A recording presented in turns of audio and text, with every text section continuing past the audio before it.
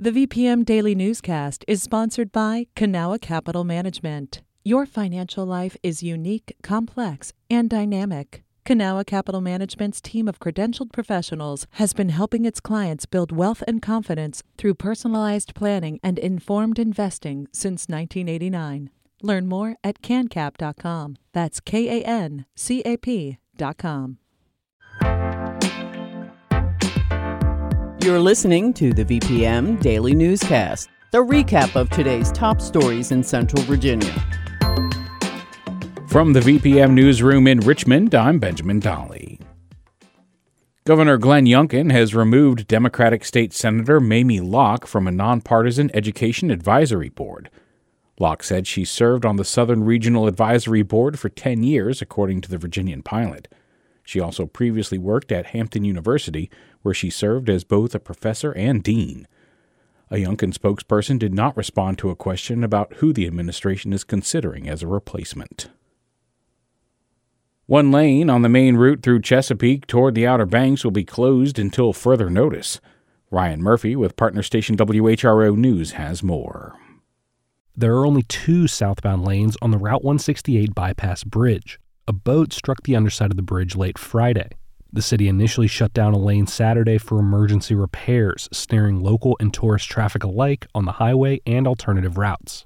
City of Chesapeake officials say the bridge is safe, but inspectors continued to study the damage Monday. Engineers are working on ways to deal with additional traffic while allowing work to continue on the bridge. Route 168, also known as the Chesapeake Expressway, is the primary route to the Outer Banks from Virginia and the Northeast. The bypass bridge carries 168 over the Intracoastal Waterway. That was Ryan Murphy with partner station WHRO News. Richmond City Police officers selected a union to represent them in the collective bargaining process earlier in the week. The vote comes nearly a year after Richmond City Council passed a collective bargaining ordinance in July of 2022. Jad Khalil with VPM News has more. City officials and police association representatives joined a Zoom call where ballots for a police unionization effort were being counted. It was very, very exciting for us to see all the yeses come through. Brendan Levy is the president of the Richmond Coalition of Police, also known as RCOP. In the end, 183 officers voted to have RCOP be the exclusive bargaining agent for a police union. 7 voted against. The city has 5 days to raise objections regarding the election. If there are no objections, RCOP will then begin negotiations with the city on a contract. It's really, really encouraging that we actually have a seat at the table. And not just a seat at the table, we have half the table. There's 100 different items now that we can start talking about. A union could negotiate new compensation, working conditions, vacation time, and insurance for the unit. Firefighters and emergency services workers are expected to vote on representation in June. Jad Khalil, VPM News.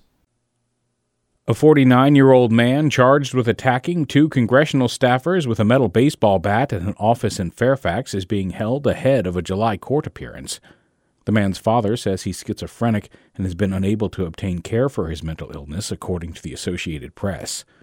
U.S. Representative Jerry Connolly, whose staffers have been released from the hospital, says the attack was not politically motivated. Police say before Sean Cautran Pham went to Connolly's office, he attacked another woman in Fairfax earlier in the day. Virginia's many federal contracts and jobs mean the state's workforce could be among the hardest hit by a debt limit breach, which could occur by June 1st if an agreement is not reached.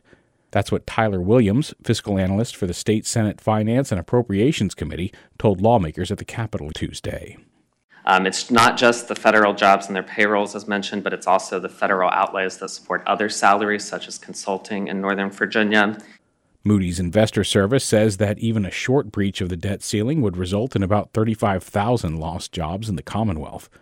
Williams was sure to tell lawmakers a federal debt limit breach can still be avoided, but analysts say it becomes more likely every day President Joe Biden and House Majority Leader Kevin McCarthy don't reach an agreement to lift the ceiling.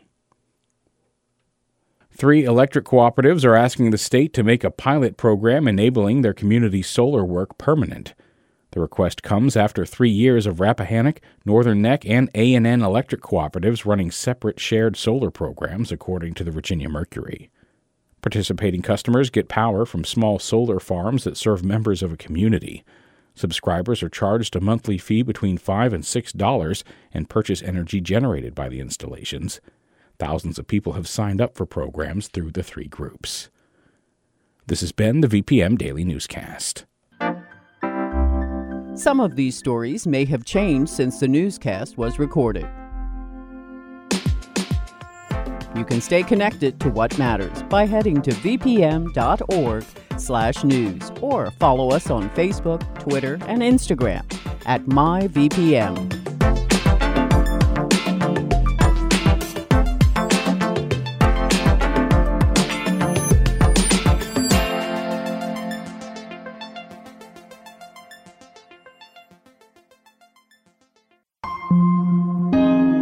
VPM.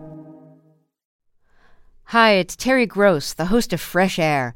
We bring you in-depth, long-form interviews with actors, directors, musicians, authors, journalists, and more. Listen to our Peabody Award-winning Fresh Air podcast from WHYY and NPR.